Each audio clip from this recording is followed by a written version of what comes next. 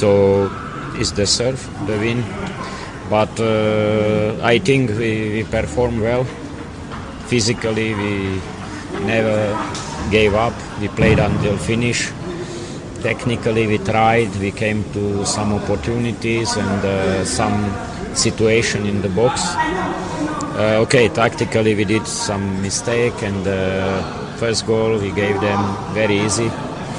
So if you run behind against an opponent like they today performed, yeah, they are candidate for the title. Yeah, they play today like that.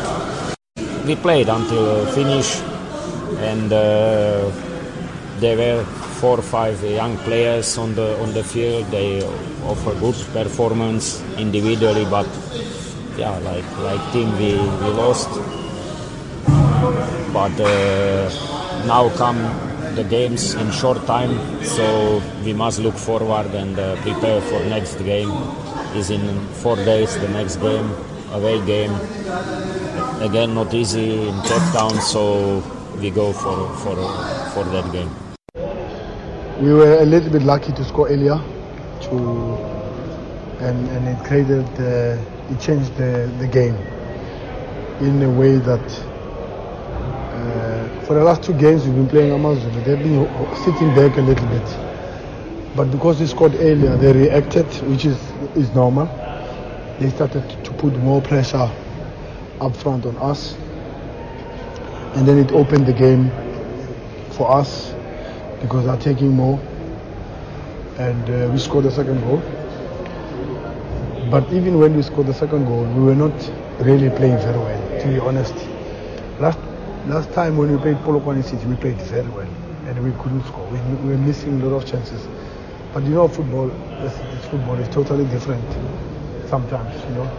Today earlier in the first half, we didn't play very well, but we got the goals, you know. We could put our experience on the game and put more people in the midfield to control the game,